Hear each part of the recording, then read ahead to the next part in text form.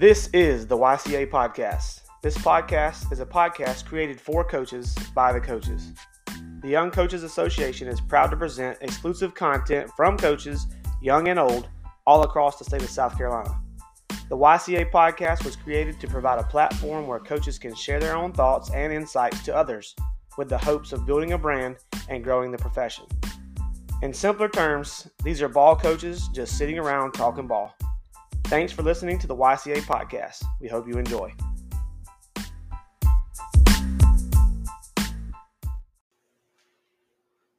And welcome to today's edition of the YCA Podcast. We are coming to you from Fort Willis, and I am your co-host, Cam Willis, joined by my good buddy and co-host for today, Brett Fields.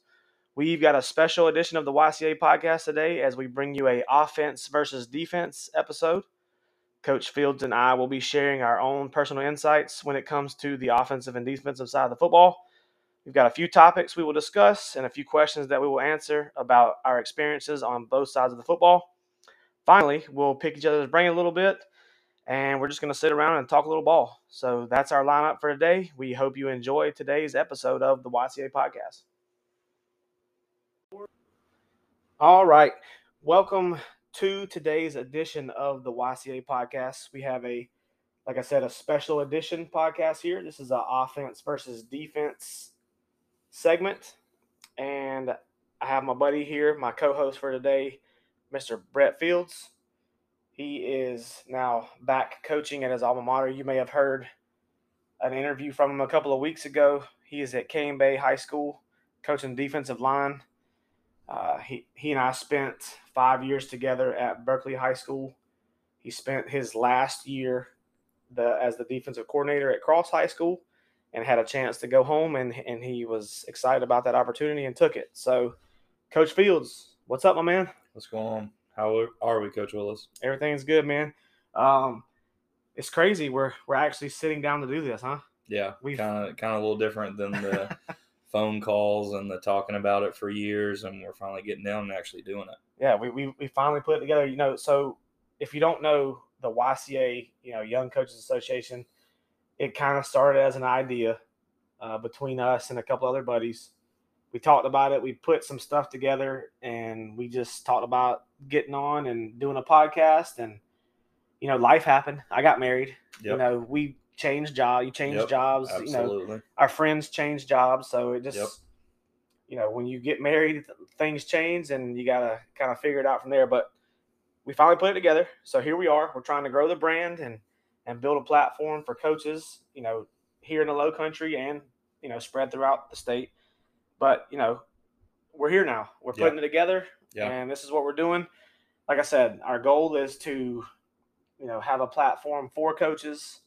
They can come in, they can talk about their experiences, things like that. Share information for people that might want to coach or just getting into coaching. And, it's the Young Coaches Association, but it's not just for young coaches, obviously. At some point, those guys who are older and they're later on in their coaching career, they were young coaches at one point too. So, we're going to have people like that around talking about some stuff, giving some advice, things like that. But today, we've got some more content coming in later on. This is a little bit different. This is an offense versus defense edition. I coach offense. Coach Fields he coaches defense. A couple of our other guys had some prior engagements today, and they weren't able to get here. But we wanted to get some content down for the YCA podcast and put some of this stuff out there for you guys. So, Coach Fields, you got anything before we head into this first segment? So just want to go ahead and say, cough, cough, Stephen Davis. We're still looking for our YCA shirts. Been talking about that for a while, like before the podcast. So, Coach Davis, we need you to step up your game because we're stepping up ours. Yeah. Coach Davis, you might be fired. I think my wife is going to beat you to the punch. So yeah, that's sad, Coach. She's been kind of behind the scenes trying to help a little bit, but you may have failed your first mission. So yep. But yeah, so anything else before we get into this next segment, Coach? Just excited to actually start this. This is pretty cool. It's kind of crazy to do this. I mean, we're putting this out to the public for maybe 10 ears to see of people that we're trying to share it to, but we're trying to start small and grow and get bigger with this thing. And all we're really trying to do is network a little bit, and help out some guys as they come into the profession. We're not superstars by any means. We're not going to be the next head coach at Alabama or Auburn, anything like that. But we definitely just want to network and get to know some more people and get to learn their experiences and share our own experiences. So it was pretty awesome. Yeah, and final thing before we move on is like it's just like anything. It's going to be a work in progress. You don't come into your doing something coaching and you're an expert right away. So we're going to get better as we go. It's just like football season. You hope you're playing your best at the end of the season. You're not going to be playing your best at the first part of the season. So we'll tweak some things. We'll learn. We'll research and do some stuff. But we just want to put out some good content for everybody that's listening, and that's kind of our goal moving forward here. Right. All right, so we'll move on to a couple of segments here. Quick break. All right, so welcome back. Real quick, we're just going to give a little bit of a background for each of us, for those of you that don't know us. Again, Cam Willis. I am originally from the upstate of South Carolina. I grew up in Union, South Carolina. A lot of churches. Yeah, Fields has been there. He says there's a lot of churches there, which is true. There's a church on every street corner pretty much. But Union is pretty highly known for their football. We've had some state championship teams, 90, 95, 99, 2000, 2002. Hasn't been as good recently. But, anyway, I grew up there. I played for Mike Anthony and Tommy Bobo. Coach Kevin Farmer was my offensive coordinator, who then went on to coach at Chapman High School, which is where I began my coaching career in college. I coached for 2 years at Chapman High School. And then I went back home after I graduated college, and I coached at Union County High School, which they had combined some other schools to make. I coached for Coach David Lipsey for a year, and then Coach Steve Tannehill came in at Union, and I coached for him for 5 years before I moved down here to the Low Country, where I spent 5 years coaching with Randy Robinson at Berkeley High School, where I spent time, with Coach Fields over there at Berkeley. And then the last 2 years, Coach Jerry Brown has come back to Berkeley, and now I've spent the last 2 years still at Berkeley, so for my 7th full year at Berkeley. But that's kind of a little bit of my coaching background there. Coach Fields? All right, guys. So if you listened to the previous episode of our interviews, you should know a little bit about myself. But I actually went to Cane Bay High School down here. I'm from the Low Country. I've stayed in the Low Country my whole life. Graduated from there. I started coaching right out of high school. My first year in college, I went to Charleston Southern University. I started out at Berkeley. I was there for about 10 seasons, just starting at the B team and working my way up, all the way doing various roles on the defensive side of the ball. Last year, I had the opportunity to go join Sean Wright for a year at Cross High School as their defensive coordinator, and now I got the awesome chance to come back to my alma mater this year and work with the Cane Bay High School staff, and that's where I'm at right now. This is my 11th or 12th year of coaching. I can't remember. That's scary to say, but feel like I'm getting old. But I started at 18, and I am currently 29 now. Yeah, so obviously today is an offensive versus defensive episode. Coach Fields has spent his entire career, correct, on the defensive side so far? Correct. And I forgot to mention, I've spent my entire career on the offensive side. I played quarterback in high school, so I've coached quarterbacks, I've coached running backs, I've coached wide receivers. Haven't had a chance to coach offensive line yet, but I've been trying to get better, learning about the position and things like that. But so that's kind of our background. We're going to move into. Oh, Coach, I did forget. I was coaching H-backs for spring practice at Cross. I know that's big time. There you go. 1A H-back, so just throwing it out there. You got one up on me. So Coach Fields has spent a little bit of time on the offensive side of the ball. So he's not all bad. Yeah, so we're going to move into some segments here. We're going to ask some questions. Some of these have been sent through the Twitter account, YCA Podcast. I had some questions that were sent. We've come up with some questions, some topics that we're going to talk about. But we're going to jump into our first segment, which is the opening drive, right after this break. All right, and welcome back to the offense versus defense segment or episode of the YCA Podcast. So jumping into it, the opening drive. So this is our opening drive. We got 2 questions here. I hope he's got it scripted, by the way. Yeah, it's scripted. Don't worry. I got the opening drive scripted. Actually, I usually just toss it out the window, but we'll get into that later. Anyway, so opening drive, again, some of these questions have come from ourselves. Some of these questions have come through the Twitter, direct messages, or tweets that they've sent to us. So I'll start it out. I'll ask the first question to Coach Fields. Opening drive, question 1. First question is, what made you want to get into coaching? So I guess I was kind of at a crossroads when I graduated as a senior. I love playing football. I love team sports. I didn't really do that growing up. I started that kind of in 9th grade, like in high school, and fell in love with the game and fell in love with being part of a team. And kind of like every 18-year-old, when you get done with football, you're like looking around like, what the hell am I going to do, right?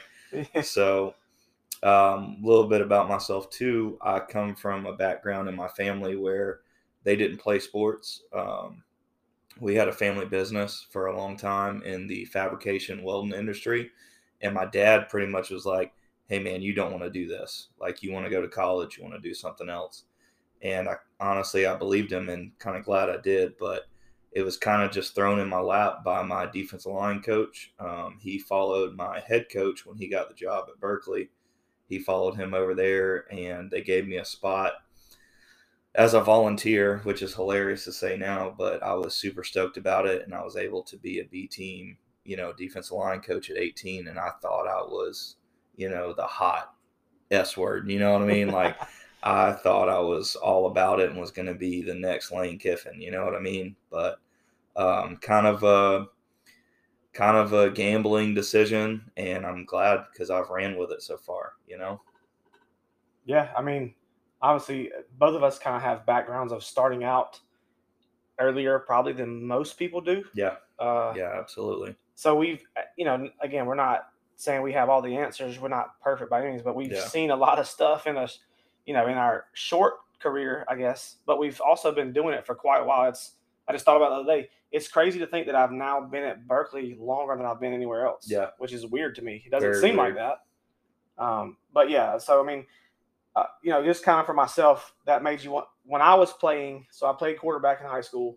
I actually ended up hurting myself my senior year. I tore my labrum, and at that time, I wasn't coaching. I was going to go play like college baseball and going to go play in single A and double A and triple A. Right. As a Make little kid, you grow up $12 a game, right? Exactly. Yeah. But in my mind, I'm going to go play professional baseball. Right. I was a decent pitcher. I couldn't hit well enough to play in college, but I thought I could pitch well enough. Right. But anyway, I played quarterback, so I tore my labrum. And my senior year, I kind of played through it and ended up making it worse. But the second to last last regular season game of the year, I get hit, and it wasn't a hard hit. I just got hit, and I just couldn't feel my whole shoulder. Everything was numb. So we're, about to go into the playoffs. We had just been to the upper state the year before. So I'm like, well, dang, I'm out for the season now. But it was at that time that I think I realized that I might have a future in coaching, because my head coach at the time, Tommy Bobo, when I came back to practice the next week and they knew I had to have surgery, he was like, hey man, what are you doing? Like, there's no, right. You can't be down in the dumps. I need you to come coach. I'm like, what? And so he basically let me coach who was at the time our best wide receiver. He had to come play quarterback because our backup quarterback broke his elbow 2 series later in that same game that I got hurt in. So he comes to me and he's like, look, dude, I need you to help coach the quarterbacks. This is a kid that I've been throwing to all season, and now he's got to be the quarterback. And I had a lot of fun. Like, it was just weird because I was supposed to be down in the dumps, and, my season's over, and now I don't know what's going to happen with baseball. But I got to coach my teammate up and how to play the position in our offense, and I had a blast. Like, it was just – so, I went through that process. That was fun. Let me just stop you for a second. So I feel like something that if you're kind of looking to get into coaching or just got into coaching, that's something that Cam and I both have something that's relatable there is somebody believed in us, right? So yes, somebody saw us as a player and went, man, this guy could probably do pretty well coaching, right? And I definitely had that with my defensive line coach, Gary Christensen. I mean, just had somebody who was like, man, you need to step up and be a coach. Yeah. You know what I mean? And we're both grateful for that. But Absolutely. I think that's kind of understated, as like people don't really understand, like somebody gives you a chance, take it, run with it. You never know what's going to happen, you know? Absolutely. Yeah. So, I mean, we've been lucky there. But that's kind of, just experiencing that. And then, I got hurt and I wasn't able to play college baseball like I had planned. Right. And so then I knew, like, hey, man, that when I got hurt, I started coaching then. That was fun. I got, maybe I should look into, coaching as a possibility, because I spent my whole life playing sports. Right. So I go to college, and at that time, my offensive coordinator for my first 3 years was the head coach at Chapman. And he reached out to me and was like, hey, I heard you're at USC Upstate, which was 10 minutes, 15 minutes from Chapman. He's like, do you want to come coach over here at Chapman? I mean, absolutely. I know the offense like the back of my hand. So I'm going to go over there and coach with Coach Farmer. Right. Anyway, I can go on and on, but that's kind of what got me started into coaching. Yeah. Just a kind of like a negative led to a positive, right. Which is, as coaches, you're going to go through a lot of negatives in life, but, it can also lead to some positives too. So. Right. So that leads us kind of into our next question, which would be, what made you want to coach and kind of keep coaching the Ferry Boys on offense? Shots fired. Yeah, absolutely. I mean, what made you go, all right, I'm going to do this, and I'm going to do this on the offensive side of the ball? Yeah, I mean, it's an easy answer for me. It's just because I played quarterback. I mean, I played quarterback, so if you know about playing quarterback, you pretty much have to know what everyone's doing on the field. Like, you can't just in some capacity. Yeah, for the most part. I mean, obviously, we can go into those details. Right. Some other time, but if you're playing quarterback for a good offensive program, you need to know what your guys are doing. Like, obviously, the more you know, the better. Right. So anyway, just playing quarterback, because when I was in middle school, I wanted to play wide receiver, but no one stepped up and wanted to play quarterback in the middle school. So I was like, you know what? I'll raise my hand. I'll do it. So I just stepped into it, and then from there on, that's what I played. And so that's kind of the quick, short answer for me, is what made me want to keep coaching offense. I like points. Who likes 0-0? That's just lame. Nobody cares about that garbage. Here we go. So it's all about points. I want to score points. Right. Let's light up the scoreboard and let the fans cheer for the offense. Yeah, let's cheer about bad defense. Yeah. But yeah, so that's kind of my answer, Coach. So I'll let you kind of answer that same question. Yeah, so looking back, this is probably a silly one for us too, but it gives you a good background of us, if you even care about us at this point. Hopefully you do. But that's all I knew. I coached defense the whole way up. I haven't coached anything else. And when I got started, that was the position that was offered, right? Was defensive line. So, and that's what I knew. I played that, and I played some guard as well. But I mean, I was 170 playing the one technique. When Cane Bay first started, the 3 technique next to me was 270. And I just enjoyed that part of defensive line in high school. Is not always about the biggest and the baddest. It's about who's going to be the most violent off the football, right? So I wanted to, get into coaching that way, and it's something that I knew. Then I was given the chance to coach some inside linebackers and then outside linebackers and then safeties. And, as a coordinator last year, I'm coaching it, kind of all of it, a little bit of everything, and it's fun, man. Now, I will say this. Here's a little secret intel on me and Coach Willis. We were fully ready before Coach Robinson retired. We were going to pretty much barge into his office and kind of demand that I coach offensive line with Coach Willis, being kind of the coordinator. That, what was that, 2020? 2019? Yeah, 2019, 20, something like that. I was super excited about it. Defense wasn't getting stale for me, but I was ready to come work with him and Coach Cantrell and have some fun on the offense side of the ball. And Coach Robinson was like, all right, I'm out. I'm going back to the upstate. So that got kind of flipped on its head. Yeah. But, to get away from my long answer, I mean, that's just what I knew at the time and jumped into it. And that's what I've been doing ever since. Yeah. So, I mean, it's situational. I mean, a lot of times you don't get guys that play one side of the ball just want to just completely go to the other side of the ball. Yeah. I mean, At least starting off. Yeah, I mean, obviously, we can dive into it, but I feel like the more you know about the opposite side of the ball, the better off you're going to be 100. on your side of the ball. Yeah. And, we'll talk about that later on, stuff like that. So there's the 2 questions for the opening drive. We'll take a quick break, and then we're going to come back with our Cover 3 segment. So quick break.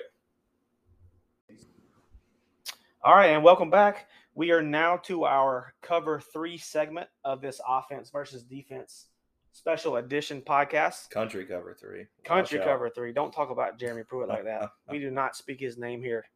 Sorry, Coach Pruitt, if you're listening by chance. I still do like you. Great defensive coordinator. Anyway, so Cover 3 is a segment. We're going to have 3 questions we're going to talk about. Some might be longer than others, but we'll get to it. So the last thing kind of about myself and Coach Fields until we get into specifics and things like that is our offensive and defensive philosophy. Okay, so Coach Fields, you can kind of talk about it. Yeah. Talk about your personal defensive philosophy. Yeah. So this philosophy word is kind of funny, right, in the coaching world. So everybody's got these fancy PowerPoints and all these presentations, and I'm going to roll this out on an interview, and this is my philosophy. And you're probably going to hear a lot of cliche things in coaching, right? But personally, what I want to do defensively is I want to be sound, okay? And we'll talk about weaknesses, what we think weaknesses are of, our own coaching style probably. But a weakness of mine is I want to be sound to every formation. I don't want to have 2 people in the same gap. And sometimes on the back end of that is we don't steal it down, right? So like we're not as aggressive as a defense that's like, screw it, we're going to send this guy this way, we're going to play this coverage. Me personally as a coordinator, I'm like, all right, let's be lined up to every formation. Let's make them just beat us out of sheer talent, right? So defensively, I'm kind of a bend but don't break. As far as scheme, I was like a 4-2 guy, like to death, right? I'm like, I'm never running an odd front. And last year I ran kind of a 3-4 reduction, rolling type defense, and I had a lot of fun doing it. And the kids at Cross had a lot of fun doing it too. So as far as philosophies, we want to bend but don't break. We want to be super sound, and we want to disguise a lot. That's something that I don't think defenses do enough, especially in high school. We want to disguise what we're doing and kind of mess with offensive coordinators like Coach Willis. That's right. So, Coach, what's your offensive philosophy? What's the basics in your offense? I mean, this is always like you said, super cliche, right, everyone's guys? Like, oh, well, what are you? Are you a spread? Yeah, you like to run, tight end, full, like all that stuff. Right. And honestly, and this is my 100% honest answer, my philosophy is to be multiple. And my philosophy is to take what the defense gives you. Yep. I mean, I can attest to that from coaching with this guy. I mean, honestly, if I come into a situation, let's just say I come into a job and I'm going to evaluate my personnel, and I'm going to figure out what my philosophy is going to be with that group. So if I've got skill guys and we can get into the spread, by all means, I'm going to get into the spread. Right. But if I got a couple of receivers and I got some fullback type guys and some good running backs, right, there's going to be some tight ends in the game. We're gonna run the football, and then we're going to run some play action. We're going to boot a little bit. I'm going to try to put the guys that I have in the best position possible. But what I've been the most of is I've been places where we've been athletic enough to spread teams out, and I'm going to, like when I say take what they give me. Okay, if they're going to put 6-7 in the box, then I'm going to take advantage on the outside. My run game is my quick screen game on the outside. It's my quick game, stuff like that. So if you're going to stack the box and take away the run, then I'm going to try to get out of my hands quick to my athletes in space. Right. Now, if you do, I don't want to say take what they give me, but I'm not going to attack. Like if you give me the matchups that I want, like if I can find a one-on-one somewhere, I'm absolutely going to take that shot in the right time. Yeah. But I'm not just going to sit here and say, well, I'm spread and we're going to run, this and that because that's what I do. I'm going to be able to adjust, or at least I hope I'm going to be able to adjust to what my kids can do best. And I mean, obviously, offense and defense, it's always like if you got a defensive line that's just going to wreak havoc up front, they ain't a whole lot. It don't really matter. Nope. Like if you cannot control the line of scrimmage, it doesn't matter what scheme and all this that you got, because people do not understand that. They don't understand how, especially the high school level, how important it is to have that offensive line rolling. Yeah, I mean, again, people that are in the spread get the whatever you call it, the reputation of, they just want to sling it around. That is absolutely false. Yeah. I want to take what the defense gives me. Yeah. If you have 5 in the box, I'm going to try to run the football. If you have 6 in the box, I'm going to try to run and RPO that 6th guy in the box. All right. If you have 7 in the box, I'm going to try to find a quick matchup that I like. Is your corner playing off? Can I throw a quick game? Is he in our face? Can we run by him? Can we beat man to man? So, again, my personal philosophy is I want to be multiple and I want to be balanced. I don't want to just come into a game and just throw it 85% of the time. Yeah. And I don't want to run it 85% of the time. I want to be able to do both effectively, because a good running game helps out the pass game. Right. A good pass game helps out your running game. So multiple and take what the defense gives you. That's pretty much my offensive philosophy in a nutshell. Okay. So we're going to go to question number 2 here on Cover 3, and this is going to be a good one because I haven't – normally when we talk about defense at these little meetings we have, Coach Willis is just sitting there like, what are you guys talking about? Like, man, there's 5 in the box. We're running inside zone to death, okay? But I want to hear his answer on this one, and this was a question that I think was coming from Twitter. I'm not sure, but this was more of a defensive question here. So I think offensively, Coach Willis, for you, if you're going to be like, I don't know which one I want to do, what would give you more trouble here with playing gap scheme, right? So we're talking like power, counter, we're talking pullers, okay? Yeah. Would you rather box that puller, or would you rather spill that puller? Okay, so I kind of want to like take a step back, okay? Because we're doing the YCA podcast. Yeah. It's Young Coaches Association. Like, there may be someone listening that has no clue what's going on. So here's kind of what I want you to do, and then you can ask me the question. Yeah. So do the old Michael Scott. We have a surplus here, okay? I want you to tell the people what it means when you say box or spill. Okay. So that, like, tell them like they're 5. Hey, or no, I'm just not 5, but just coach it. So coach it up and say, like, what does it mean when you say box or spill? Because some people don't know. Yeah. And there was years ago, I'm still learning stuff myself, but talk about what that means, and then you can ask me the question first. Okay. So, box or spill, you're going to hear defensive coaches say that, especially linebackers coaches and defensive line coaches. So, spilling, we're talking about a pulling play, first of all. Yes. We're talking about a guard, tackle, a H-back. Somebody's pulling across the center and trying to kick somebody out, right? Mm-hmm. The old school, we're going to down block, play side, backside, we're going to pull at you, and we're going to kick out the end man, okay? Things like when you hear people talk about the power play, the counter play, things like that, okay? Even buck sweep, all right? Or a lot of coaches will talk about pin pull, right? So we're going to pin a defensive end down and we're going to pull outside of him, okay? So that's what we would talk about when we're talking about a pulling play, a power play, gap scheme. A lot of guys say gap scheme. That's what I use technically. So a box to that would mean the guy they're trying to kick out is literally just going to get big and box that play. He's going to keep it inside of him. So that puller's coming at him and he's just going to take it on now, okay? He's going to box it back into his help, all right? And some people play it defensively with a spill player. The spill player actually wrong shoulders, or he makes the puller kind of bounce and the ball bounce, okay? So let's say that defensive end, instead of boxing it, just kind of stabbing it and taking it inside, he's going to actually go under the puller and make the running back bounce out, okay?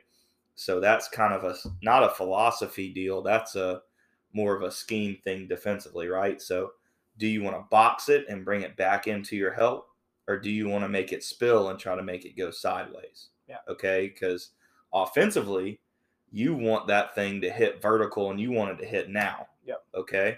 So, and once again, there's no right or wrong answer overall, but everybody's going to have a right or wrong answer as far as what they want to do. All right. Coach Willis, that a little better on the explanation? Yeah. So, and if you're asking me the question, again, I'm going to be the devil's advocate and all sorts of stuff like that. I get, and I could bounce it back to you, but to me, I guess it depends on your personnel that you have. Like, oh, come on, man. I know that's what I'm just saying. Like, seriously, go. like if I've got speed on the outside, if my outside linebackers or my linebackers are good, then I want them to spill it. Now, you've got good interior linebackers, then maybe you just want to box it and let those guys play in there. Right. So, my answer is going to be because one of my buddies, Coach John Langenfeld, he's my guy. He's at Union County still. One of my best friends. He was always squeeze, wrong arm, and spill that bad boy out there. So that's, if you're asking me if I have to choose, I'm just going to go with him because that's my boy, and that's what I spent time, sitting down watching film with him. Right. And he's like telling me, "This is what we're doing here. I'm squeezing here. If I got a puller, I'm on. I'm gonna hit him. I'm gonna wrong arm him. So again, I can always say, it depends on the players that you have. Like, who's your best players on defense, like that. But that's just my thing. Honestly, you're more suited to answer this question because you've coached defensive line, you've coached linebackers, you've coached outside linebacker, you've coached on the other side of the ball pretty much your whole career. Right. So you tell me, like, what's kind of your philosophy there? Well, my philosophy is a pretty easy answer, and I could go, dude, like wrong shouldering and spilling stuff. Like, oh man, dude, that's like undescribable. When that happens, we did that last night pretty well too. Yeah. Like when that happens and it's effective, dude, I mean, that's awesome. I love that. That's little things, little nuances that I love about defense. But I'm a spill guy. I don't care what kind of scheme we're looking like we're in. I want my C-gap player to be a spill guy. Okay, so I want him, if he sees a puller, to get up under it. Only because I think in college and in the NFL, you can box things, right? Like that overhang, that defensive lineman, he can box it. He can stab that puller back inside and make it kind of just squeeze in.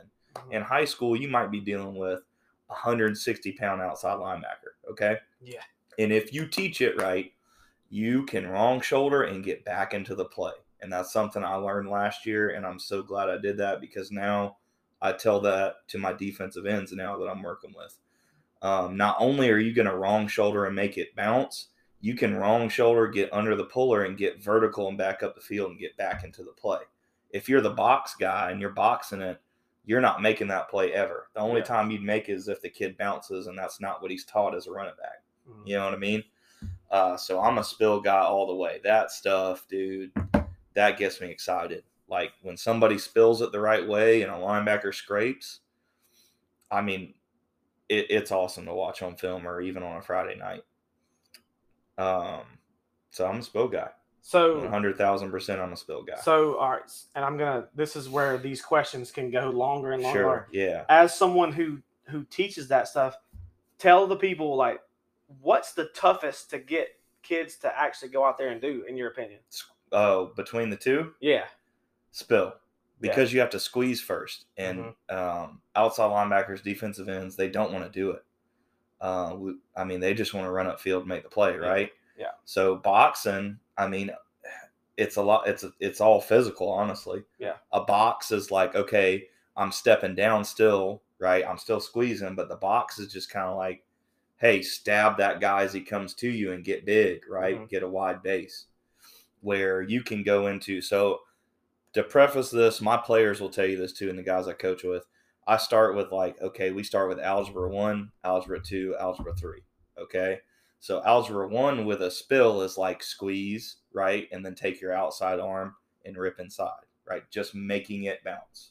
Algebra 2 is ripping and avoiding the puller, not just like trying to blow him up like a lot of people teach, but we want to avoid the puller, okay? And then Algebra 3 is we squeeze, we rip, we get inside and avoid, and algebra 3 is actually getting vertical back up the field and being a part of the tackle. Yeah. Okay.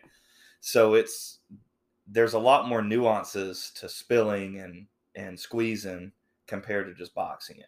Yeah. So right? and that's why I asked that question, because like, and if you're coaching and you've done this a long time, it doesn't matter really it matters what you know, but it's what can you get your kids to know and actually go and execute. Yeah. I mean, I could be Bill Belichick, right? Yeah. But if I can't communicate that to a 16-year-old, it's pointless. Yeah. I could have all the knowledge in the world, but if you can't effectively teach it as an assistant, what are you doing?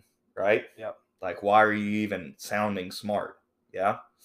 Yeah. So and again, these questions like that we're going to talk about more throughout the YCA podcast is just getting the in-depth, like, obviously we want to start out, like you said, like algebra 1. Like, if you're just listening and you're just coaching, just getting into coaching, these are the kind of things that we're going to talk about so that you can kind of get an understanding of what's going on. Yeah. But again, like, it's fun to talk about the coaches, or talk to the coaches and see the things that they deal with on a daily basis, and what their preference is. Obviously, and as a coach, box or spill also probably changes based off of maybe the team that you're playing against, right? I mean, that for the most part, or does it just pretty much? To me, it's all you teach it, and that's what you want to teach. You teach it, and that's it. There you go. It'd be great to be able to, because there are some times where we spilled things in the defensive I've coached at, and you went, man, if we just box that may be a little better. But then you're asking a 16-year-old kid to get some type of tag or get some type of whatever to know whether the box or spill, and that could be terrible defensively. I mean, that can really mess you up. So to me, I would say no. That's all your scheme. Your scheme core values, your philosophies on scheme, right? Like, that's all you. That's nobody else. Yeah. So real quick, this is obviously cover 3. We got 2 more questions to get to, but we're going to take a quick break right here. That was a good start there. Shout out to our boy, other YCA founding member, Ben Beck, for the question. Ben Beck. I mean, an offensive coach who's asking defensive questions. He's just trying to get an insight from when he tries to play you later on or something like that. Taking notes on all of us. Yeah, so we see you, Ben. But so we're going to take a quick break real quick, and we'll come back for these next 2 questions. All right, guys, so we're going to continue with our cover 3. This is our 3rd question in this one. This one was asked, and this is an awesome question. That's kind of why I'm wanting to ask Coach Willis his opinion first. What are some of your favorite indie drills or group periods you do in practice? Oh, man. This is an awesome question. There's not enough time for this one. I could just go on and on and on and on about stuff. I mean, it really is tough. And Coach, can I just stop you for a second? Sure, go ahead. Once again, you guys are trying to figure out, like, is this even worth listening to? These guys are nobodies, but we are the boring ones. I can tell you, Coach Willis and I, that love this stuff. We'll talk about this more than getting on a whiteboard and, I'm going to do this or I'm going to do that. Like, that's worthless to us. We're all about indie drills and group period drills and how do you get better at practice. And this is not something that we're just saying because we're putting this out to the public. Like, ask any coach that's been around us. We love this stuff. Yeah. Go ahead, Coach. Absolutely. And by no means are we scheme nerds. I am not a scheme nerd. Yeah. To me, I think a lot of schemes can work. Yeah. But I think what separates the good teams from the average teams are how you teach within those schemes. Right. And that's what we're kind of talking about. Like, that's why we wanted to hit the indie period and group period stuff. So my thing is, again, I've coached quarterbacks, I've coached receivers, running backs. Yeah. Just I'll kind of name a couple, but one of my favorite drills, and I stole this from Coach Tannehill, is for the quarterback. I used to love throwing the fade when I was a quarterback. 3-step, if you're under center, or catch it, shuffle your feet, throw in the fade. But he does a trash can drill, and we ended up turning it into a competition. But it's the trash can drill. You put your quarterback anywhere. You can start on the hash, so it's a shorter throw. Right. You can move however you want to. But It's just a trash can drill. You take your steps and you try to drop the football in the trash can. So you're throwing the fade. I'm trying to drop it into the trash can. And you're thinking like, what? Like that just sounds, but I've done it as a player and I've done it as a coach and the kids love it. Yeah. Like, and the funny part is I'll get in there and compete with my quarterbacks and I'll talk trash to them while we're doing it because they're not going to beat me. Seen that during pre-practice. Yeah. And so like it's a competition. Like if you hit the trash can, it's a point. If you throw it in a trash can, it's 2 points or 3 points, whatever. And you can keep up with it. By the way, it was awful. Yeah, don't let Coach Fields do it. No. But yeah, so that's one of my favorite things to do with quarterbacks. I mean, people have the bag drills and the footwork drills, and those are cool and all. But wait, that doesn't make you better as a wide receiver? Oh, absolutely not. I mean, sure, it's good to do footwork stuff, but I mean, whoa, y'all need to listen to this. Yeah, obviously. I mean, I like doing, and I'm kind of transitioning to my time with receivers, which is I love coaching receivers, but I don't like to spend too much time just doing cone drills or things like that, because how many times in a game do you actually have a route that you run where there's not a defensive player in front of you? Right. You don't just get a free run on a post route most of the time. Right.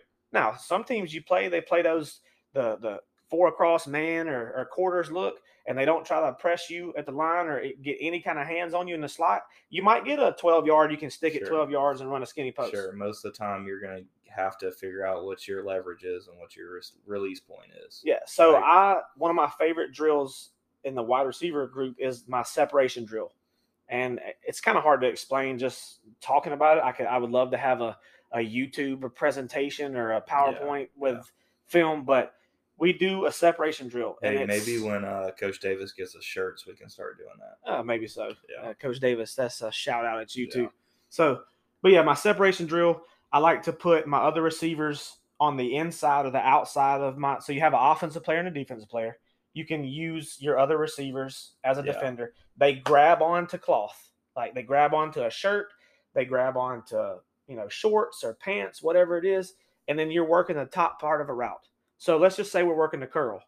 All right. So if I'm working a curl, we're going to work the last 5 yards because you don't want to run a full curl and have to get, you're sprinting 15 yards or 12 yards, however you run it. It's just you're wasting. Let's work the top part of it. Waste of time. So if I got the DB's on my inside, so he's holding on to me. First, I got to get his hands off of me. So I'm working the top part of the drill. I'm getting his hands off of me.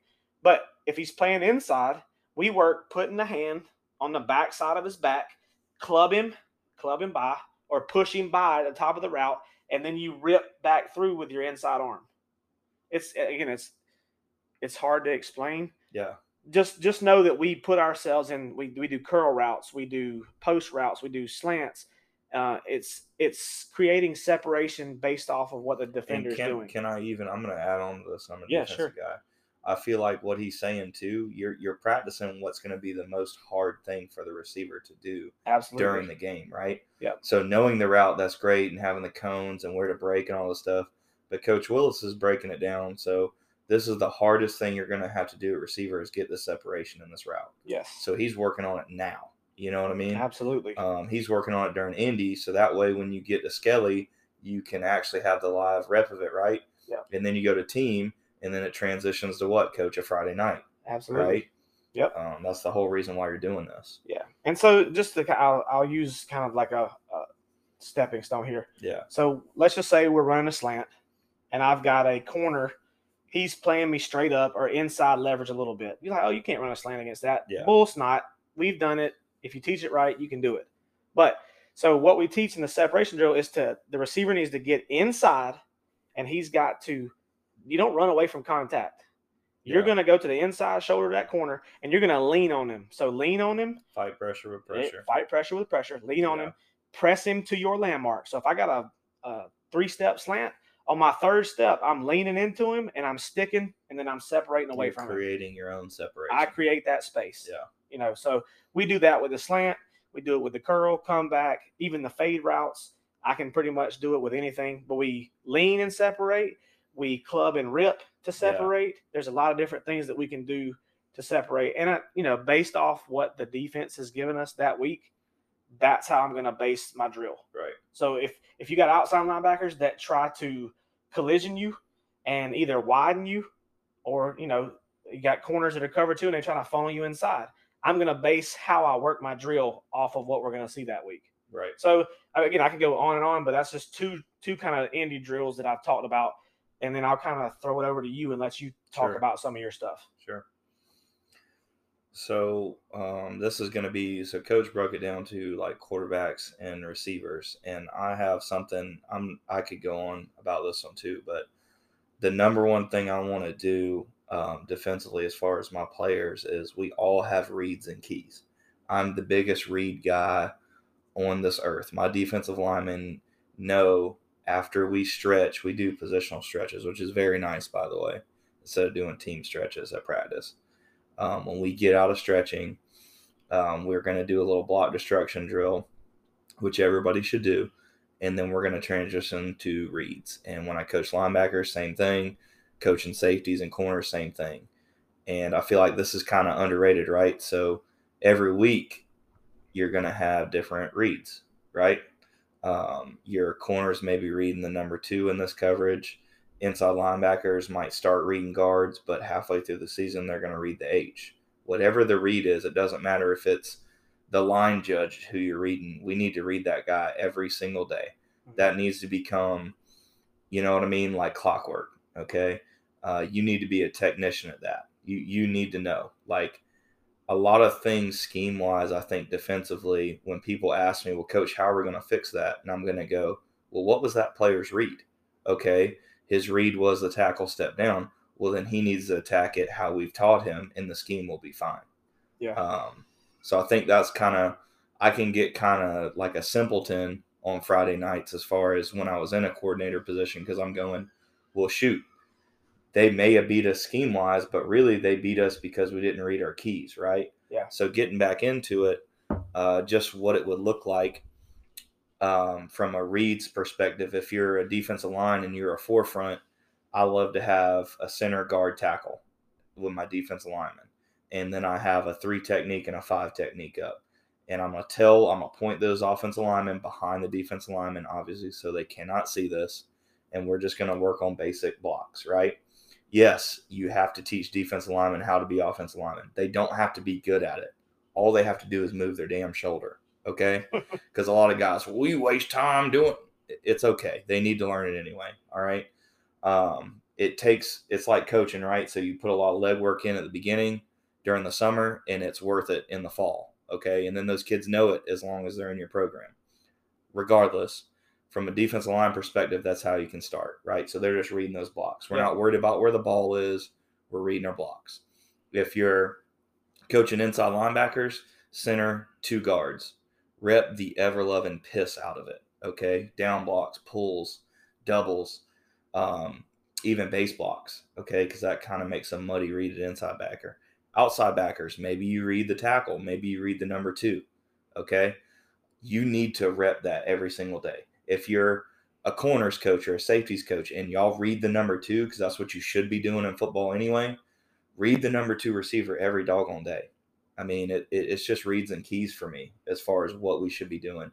Group periods, people don't utilize half line or, some type of half defense type drill. Okay, so that means you want to work your defensive lineman with your linebackers against the offensive line in a group period, right? Doesn't necessarily have to be inside run. Most people do inside run, but your outside linebackers better be with your corners at that time, right? Yep. Your safeties better be, your safeties better get some work with inside run at some point in the week because they're going to be involved in that, okay? Especially if you're a spill team. If you're a spill team, what is an inside run what's a B-gap run going to eventually do if you do the right thing? It's going to what, Coach Willis? Bounce. Yes, sir. It's going to bounce, okay? So a lot of the times we'll bounce an inside run, for example, when our safeties aren't there because they're literally not in the drill, and offense is going, well, we just had success. No, you didn't. Our safeties literally weren't in the drill. So you need to involve everybody in a little bit of everything defensively. Absolutely. But you got to work as far as indies, reads and keys. I will absolutely freak out if I see a DB coach doing 35,000 ball drills in his indie time just because he's bored and the kids are bored. No, work your reads every single day. Yeah, and see, like what you just said is it's kind of the same with the offense too. Like everyone wants to put on tape. Oh, look at these cone drills I do. Oh, look at these ball drills I do. But here's my thing: you can still incorporate that same stuff while also doing real game type drills.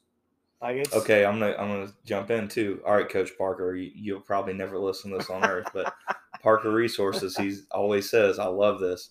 How do you get conditioned to play football? How do you get better at football? You practice what? Football. Football. You practice football, Bo. It's pretty simple. Yeah.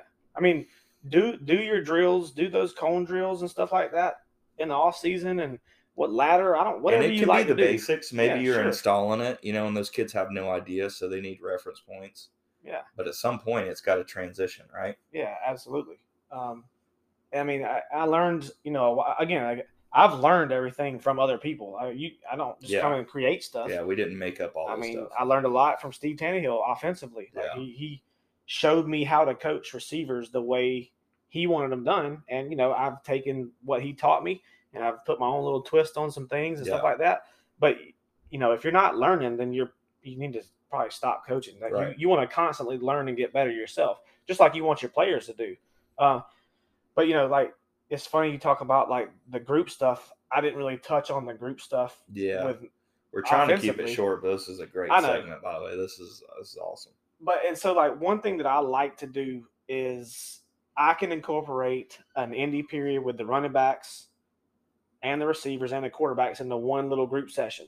It's because, essentially what I like to do offensively is my run game is always going to have a pass off of it. Right. Like, there's a trigger man out there in the defense that's going to say to the quarterback, oh, if he's here, I'm going to stand up and throw a quick game. Pull it. I'm going to stand up and throw a quick game.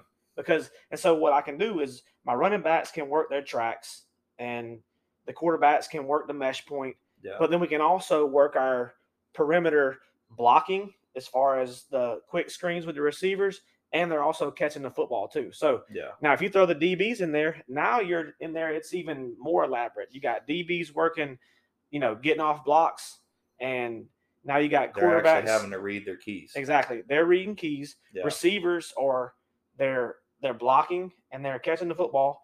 And you also got quarterbacks, running backs working mesh point, and the running backs working their track. So you can do a lot of different things. And can I stop you for a second, Coach, too? Absolutely. I think what we're trying to get to, too, as well, is a lot of guys get bored during Indy, right? Yes. They're by themselves. Yes. We're just talking from an assistant point standpoint. I have been bored before. I'm not going to lie to you. Nobody is perfect, right? You get bored. I'm bored. My kids are bored. We get tired doing the same thing. No, that's how we run our program. We need to do the same things and do it right every day. But here's what you can do when you get bored as an assistant. Get with another assistant. Get with your coordinator. Hey, let's do some group periods during Indy. Something I do right now with the linebacker coach at Cane Bay is we get together in the second half of Indy after Monday. So Monday we're by ourselves. We're having a mental Monday, right? Tuesday and Wednesday, the back half of Indy, we're together. And it's still technically Indy time. Absolutely. Right? I mean, of course, you don't need to do it behind your head coach's back. Your head coach is going to love that as long as you're doing the right things. But don't think, oh, I'm bored, I'm going to pull out these cones and do this stupid-ass drill. Yeah. I mean, always find a way to get better and keep kids involved. Because when you add other kids are going to be like, oh, what are we doing? What are we doing next? You know what I mean? What are we looking for? What are we doing here?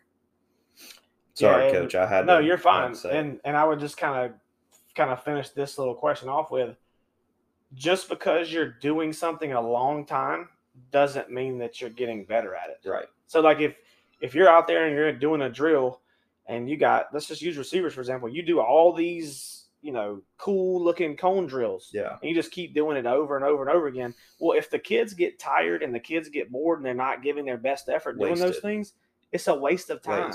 Yeah. So, have something good. We're not here to waste time. Yeah. Have something that's good, that is effective, that puts the players in a game-like situation or something they're going to do in the game, and go rep it, get good quality reps, and then move on to the next thing. 100%. Right? Yeah. All right. So, again, went kind of long there. We'll kind of move on to our next segment here really quick. All right, so we're going to move on to the next little segment here. This is kind of a fun little segment. It is October the 29th. Yeah. So that means Halloween is 2 days away. I personally hate Halloween. I never really liked dressing up as a kid. Did it a couple of times.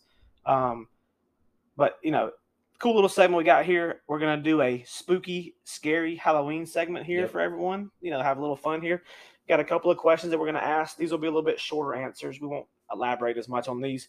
So I'll get right into it. First question, and this we'll both answer. Yeah. So, Coach Fields, for you, what offensive scheme scares you the most?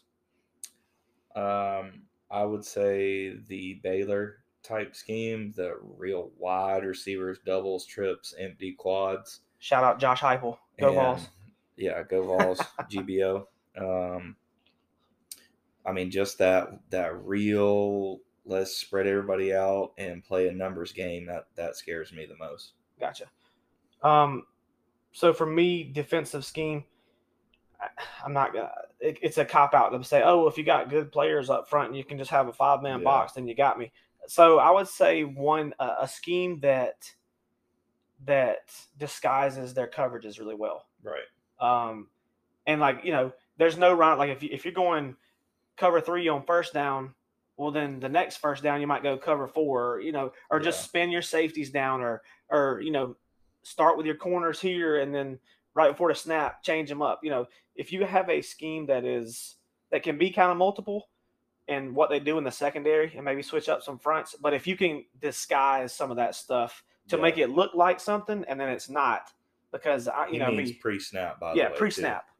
Because obviously I like to look out there and see what's going on before I make a decision, most of the time. But yeah, so a multiple, if you can disguise and do some stuff like that, that's something that kind of gets me. Okay. Question 2. So we'll go fast. What kind or type of player scares you the most from the opposite side of the ball? A stud skill player. Honestly, that wide receiver that you have to double and then a coach is smart enough to start moving him around, or the quarterback that when he gets loose, he's a dude. The running back, right, that you spill and you make it bounce and he just breaks tackles and goes to the house. That's scary. I get to stop you this time. You ready? Yeah. You have to pick one. Is it the quarterback? Is it the stud running back? Is it if it was the one position that super scares you, which one is it?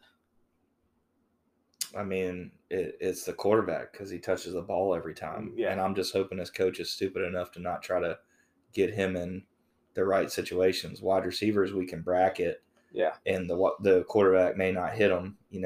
A running back, we could just start loading up the box and just hope he doesn't get 12 yards of carry. But the quarterback, Bo, and he's on, and the coach is moving him around a bunch and getting him in good situations, watch out. Yeah. For me, it's probably going to have to be a stud defensive end.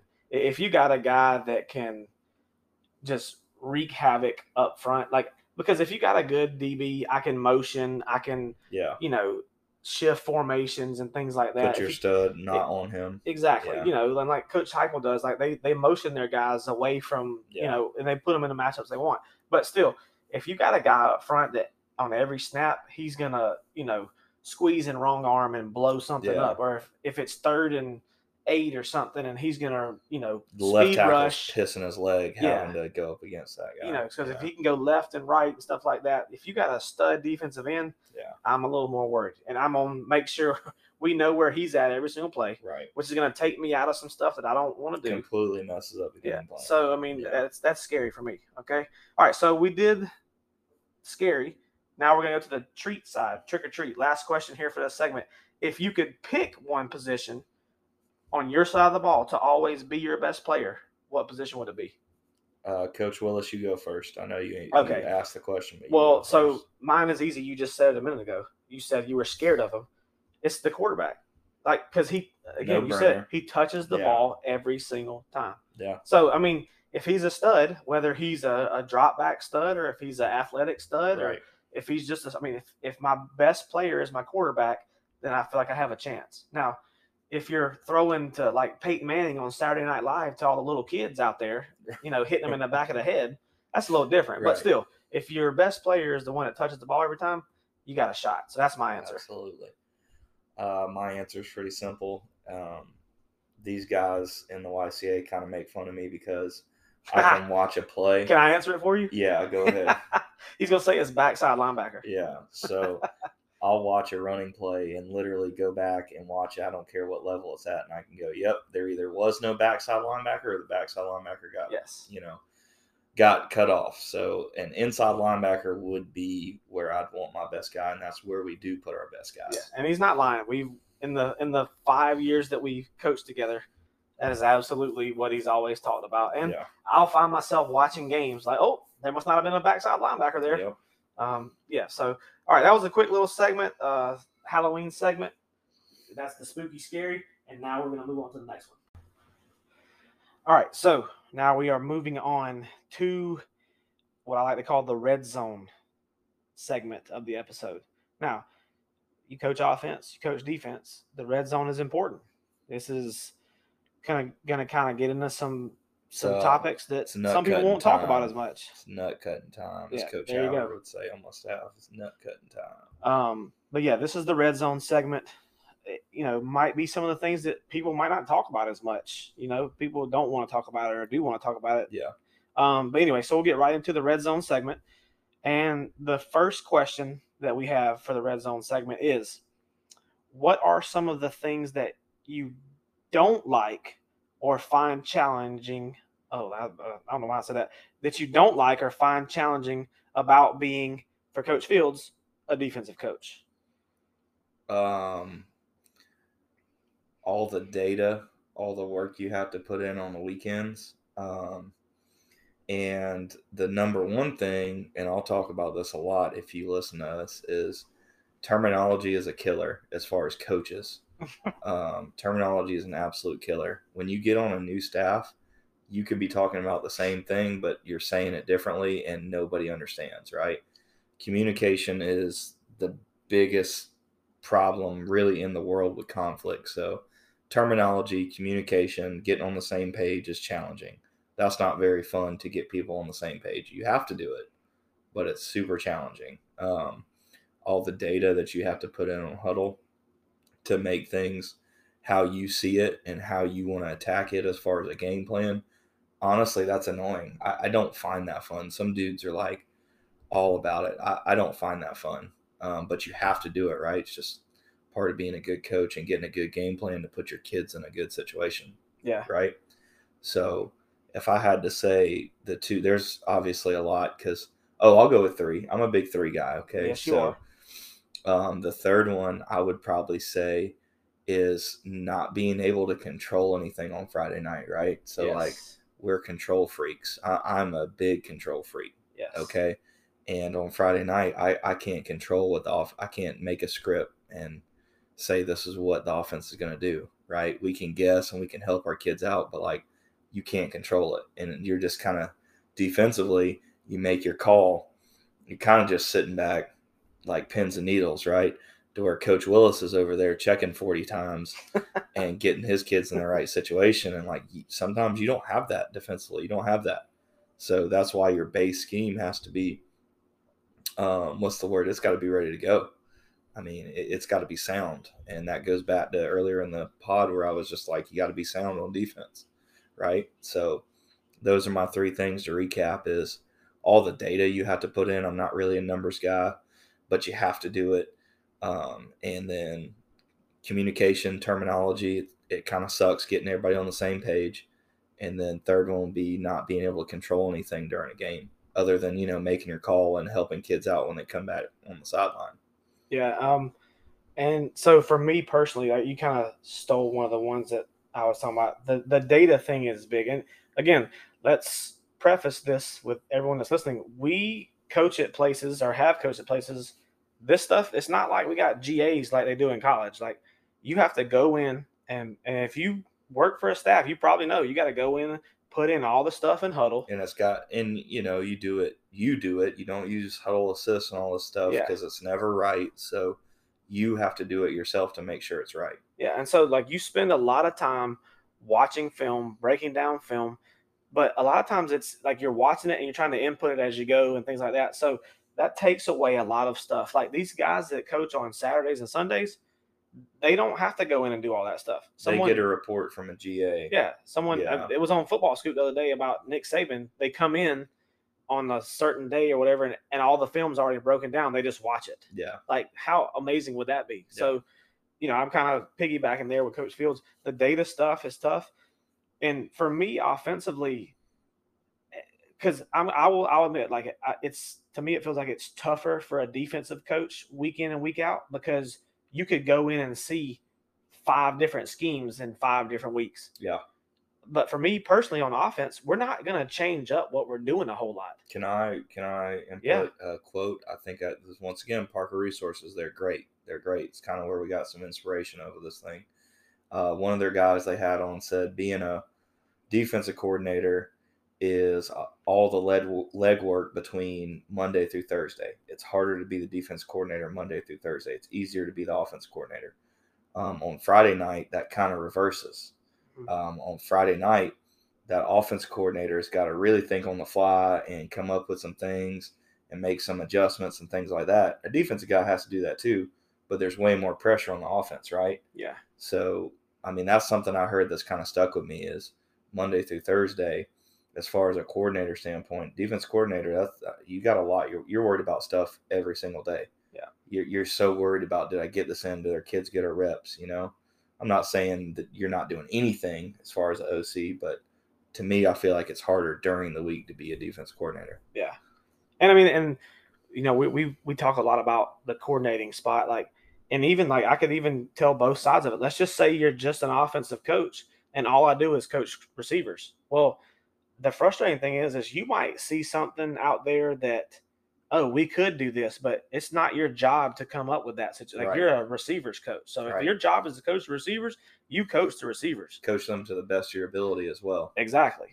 Be the head coach of your own position group. Exactly. And we'll get more into that stuff too. Yeah. But like that's another frustrating thing. If you're not the actual coordinator, like you might have ideas and things that you see, but you might not be able to implement them because that is not your job. Right. So, that can be that's kind of where I went to the position coach side of it, being frustrating.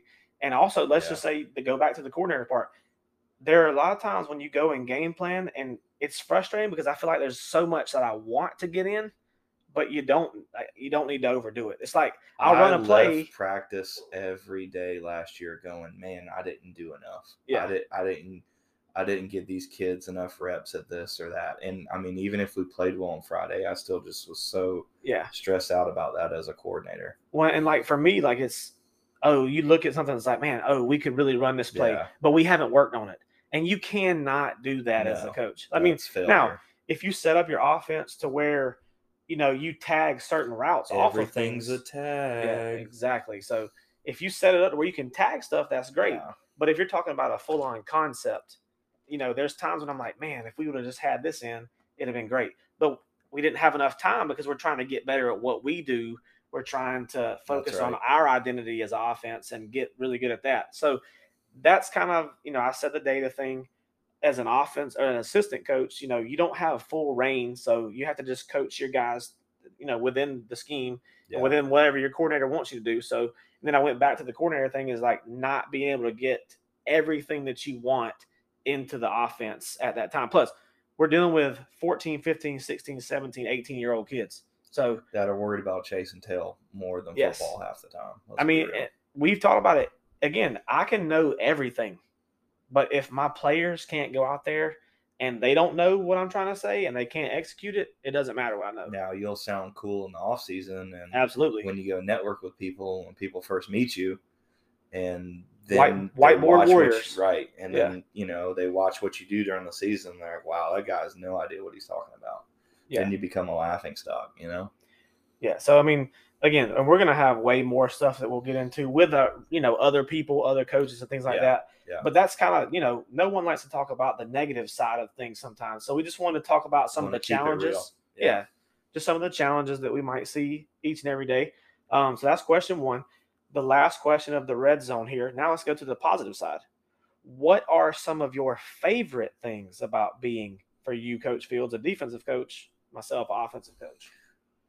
It's this comes back to the kids, right? So the kids make coaching defense enjoyable, because your kids that play defense, if you're a 2-platoon team, they're normally the kids that aren't as athletic, or they get the moniker of like, oh, they're DB, they can't catch football.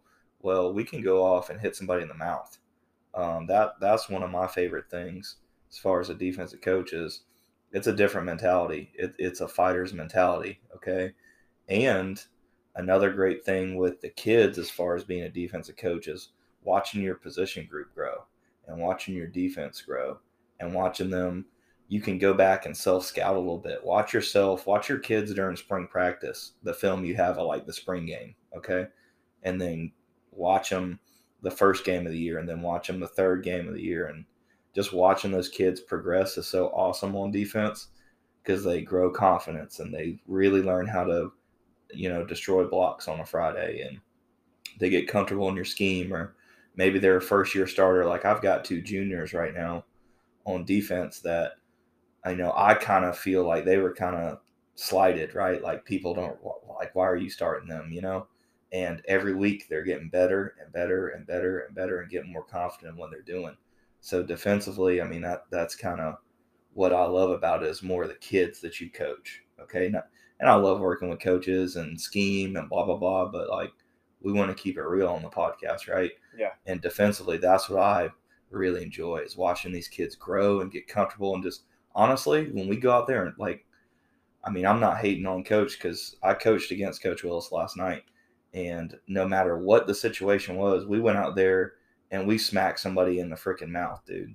And it's Absolutely. just awesome to watch these kids work together and have fun while being violent to somebody. Yeah. Okay.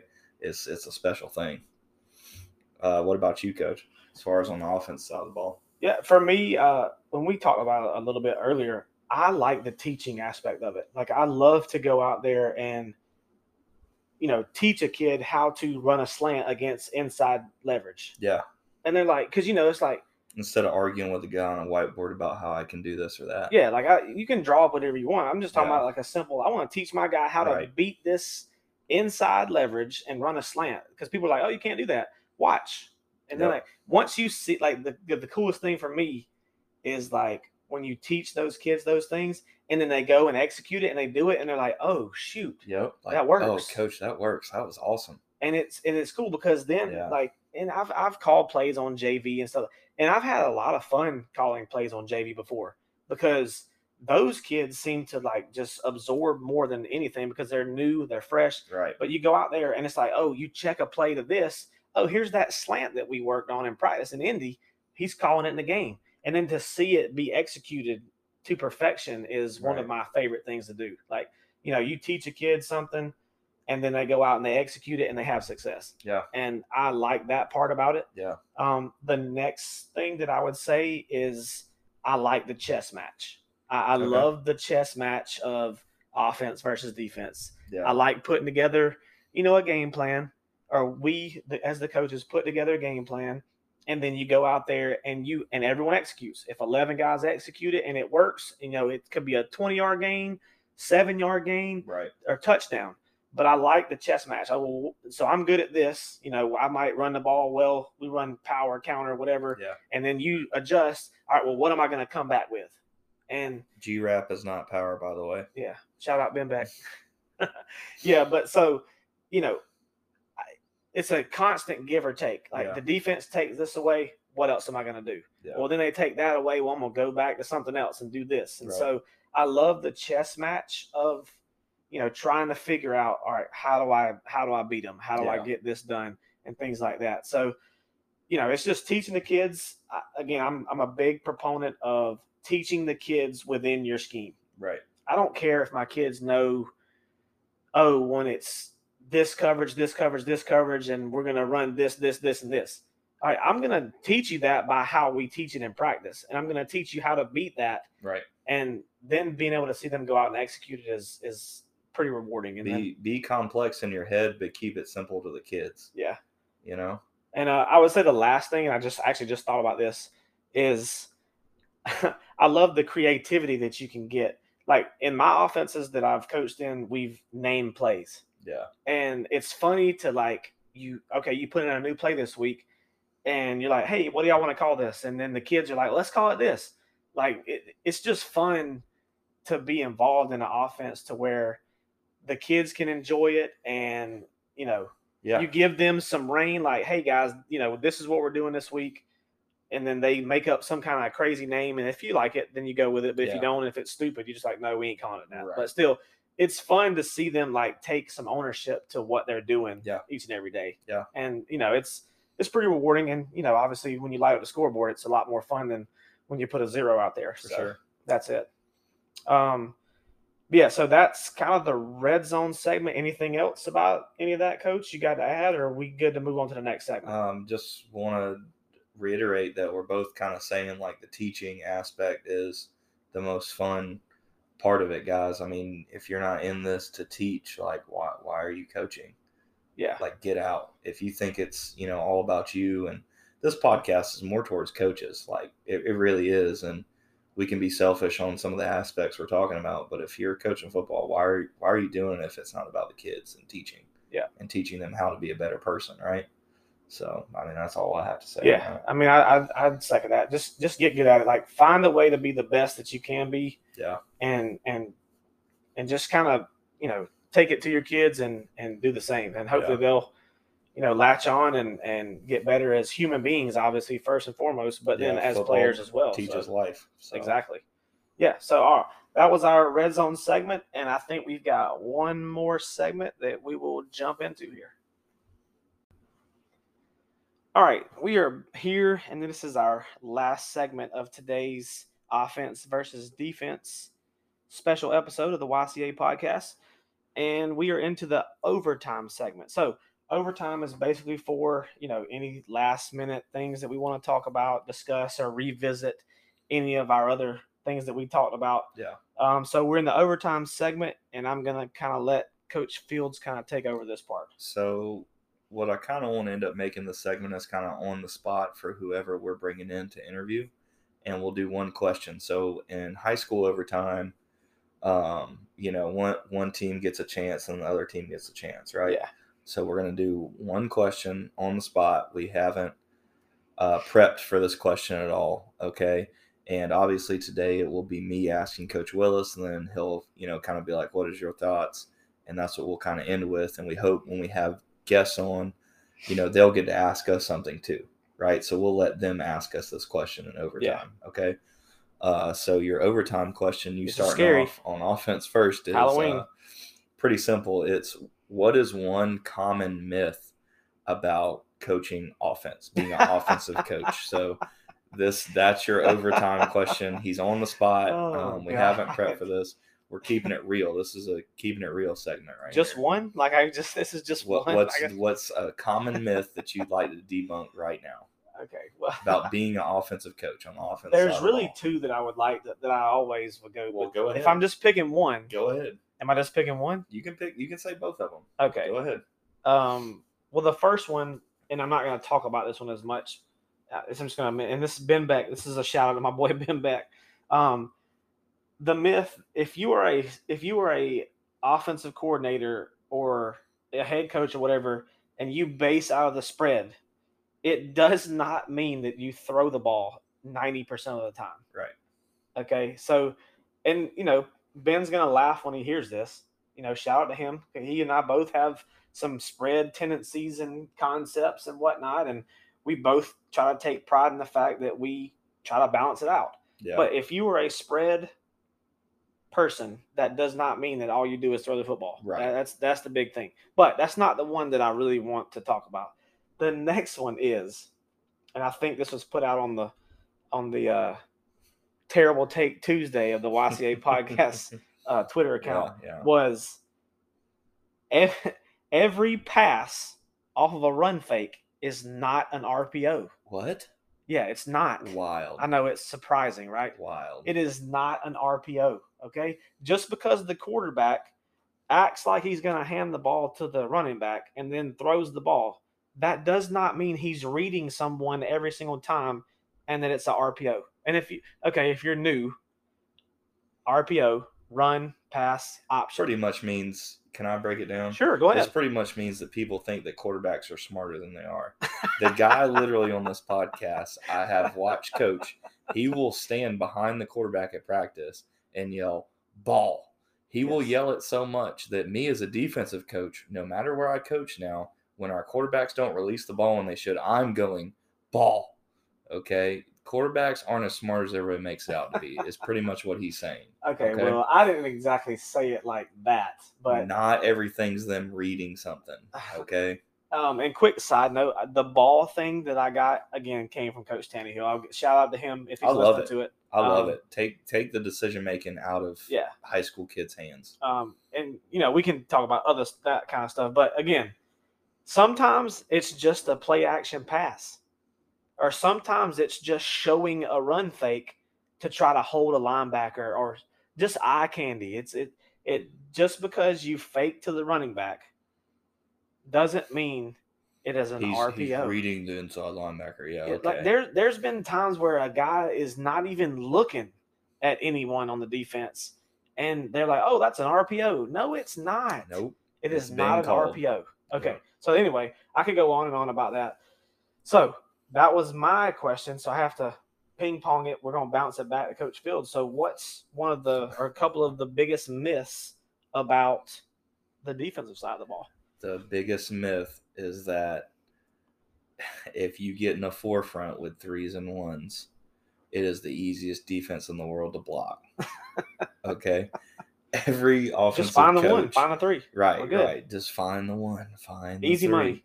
This is the easiest thing in the world to block. It's such a myth that if you stay in the forefront, you're not going to be able to play football. You're just going to lose.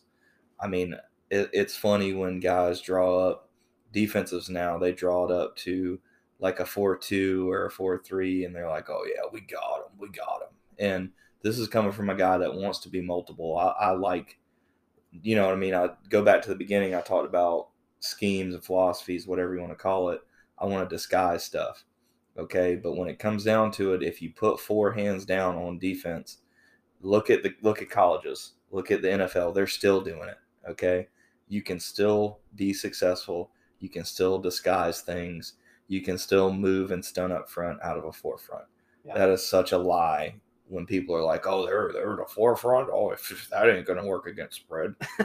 Like, I mean, the proof's in the pudding, right? Like, and this is coming from a guy, I will be honest, if I ever get a chance to be a coordinator again, we're going to look like a 3-4.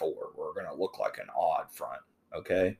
But if you put 4 hands down, that doesn't mean instant success for the offensive line just because they know where the 5s are and where the 3 is. Like, you can still do anything you want up front out of a forefront. Yeah. Yeah, I'm with you. It's funny, and we try to keep it light, like we said, keep it real, keep it light. There'll be some funny moments, some serious moments, and stuff like that. Real quick before we close it off, Coach Fields, you got anything else for anybody that you want to talk about or say? Or no, I mean, we hope this thing blows up, but we're just glad if you're listening to this at some point, whether it's a week from when we publish it to 2 years when we publish it, that you can take away one thing. I like to take away one thing when I listen to coaches speak. We're not going to try to change your life over this podcast, but we want you to take away one thing if you're just getting into coaching, or maybe you've coached longer than us and you're better coaches than us. Just take one thing away, and that I hope we get more guys on. I hope we get some guys on that have a little bit bigger names than us, and hopes with our views and our listens, honestly. Absolutely. And again, I'll say it all the time. This is not, again, we're not going to claim to be experts. That's not what this is about. And even if it doesn't blow up, we fully enjoy getting together and spending time together and just talking about football. Yeah, and talking about do ball. This all the time. That's the thing. Like, that's what kind of brought this to light is we used to do this all the time, but we just never recorded it. Yeah. So now we're trying to put it together and record it. And if it can help someone, awesome. Right. but even if not, like, we can go back and listen to it. Yeah. And, it's fun to get together and do stuff like that. And like you said, we want to expand. We want questions sent in. We want people to want to be on. We want to, eventually have people call in and talk to us. And, obviously the technology is going to get better, the better we get, so the sound quality might be weird now. It might not, I don't know, but we're going to, keep trying to plug in and moving forward and getting better, which is, as coaches, what we want to do in our everyday life anyway.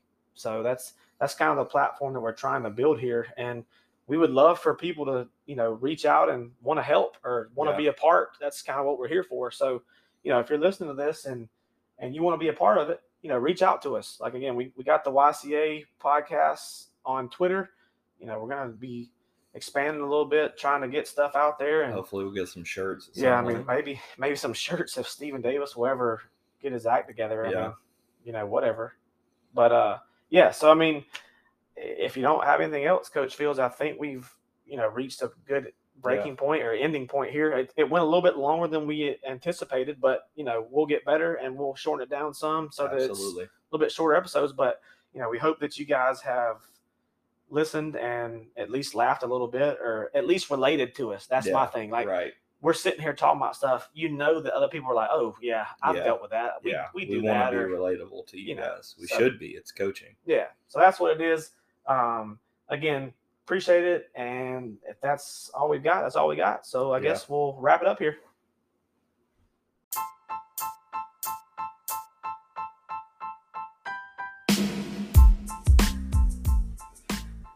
All right. That's all we've got for today's episode of the YCA Podcast. Thanks again for listening, and make sure you go to Spotify and hit that subscribe button.